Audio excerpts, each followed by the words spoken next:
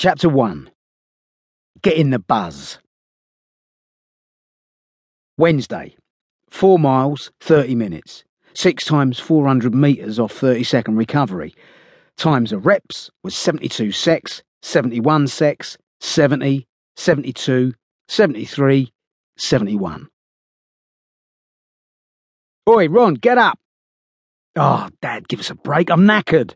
Come on, son. Time for a lovely little run. You know you want it. Jesus. I was about 12 when I started running.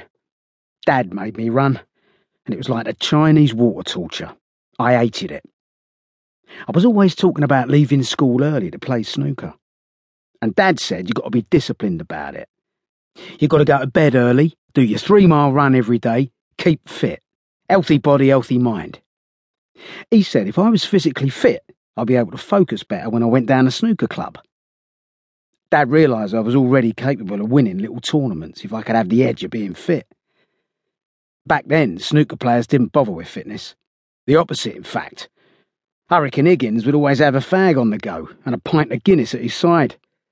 The Canadian Big Bill Werbeniuk even got a sick note from the doctor saying he had to drink beer when he was playing to control the tremor in his arm. That was his excuse anyway. As for all the up-and-coming kids, most of them spent their time playing fruit machines and gambling rather than keeping fit. Sometimes when I ran, Dad followed me round in the car. It was horrible. I was always a bit scared of him. Certainly too scared to say no to him. But there was sense in what he was saying. I wasn't fast, but I was okay. I was a bit porky, but I could get around 3 miles easily enough and keep going. In the end, I stayed on at school till I was 16 when I turned professional. I also kept up with the daily 3-milers. Not that I had any choice. But it all changed when Dad got banged up for murder. As soon as he was charged, I stopped running and training. I stopped doing everything, really. I wasn't in the right frame of mind. My mind was elsewhere. I couldn't believe what was happening to my world, or that my dad could be charged with murder, let alone be guilty. I was in pieces. Then he came out on bail, and he insisted I went back to the old routine. Just because I've been away is no excuse for you to stop the running, is it, Ron? No excuse? What? He's been in nick for months.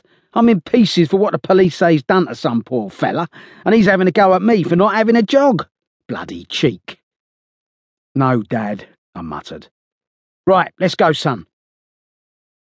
So I got me running shoes on, he got the car out, and stalked me for 3 miles. Bloody hell, I thought I was going to die. All it takes is a few months off the pace, and it's like you've never run in your life. My heart was going like crazy. My legs didn't belong to me, and my feet were already blistering. See? Not that bad, was it, Ron? Dad said with a huge grin. No, not bad, I puffed. Not bad, my arse. But Dad was right about body and mind. When I ran, my snooker was better, and I did better in pro-ams, where both amateurs and professionals compete. Pro-ams are a long day. You'd get picked up at 8 in the morning, get home at midnight if you got through to the final, and you had to keep focused throughout. Somehow, when I wasn't running, my mind wandered all over the shop. Also, weirdly, running helped me with my sweating problem. I've always been an airy fella, and I'd find myself sweating under my arms through jumpers and shirts. It was horrible, embarrassing. I found that when I wasn't running, my armpits were squirting like the Trevi fountain. If I wasn't running, I'd forever be in the toilets, drying my pits under the heater. As soon as I started again, the problem would disappear. I sweated while running, but afterwards I was fine. It's like a detox. It just flushes the shit out of you. There are other advantages to running too. My legs wouldn't rub together and cause me chafing hell because they were slimming down. Dad was in custody for 9 months, and then he came out on bail, and the first thing he said was, "You got to start with your running again." I'd put on a bit of weight, but not changed drastically, except in my attitude. I'd become a procrastinator.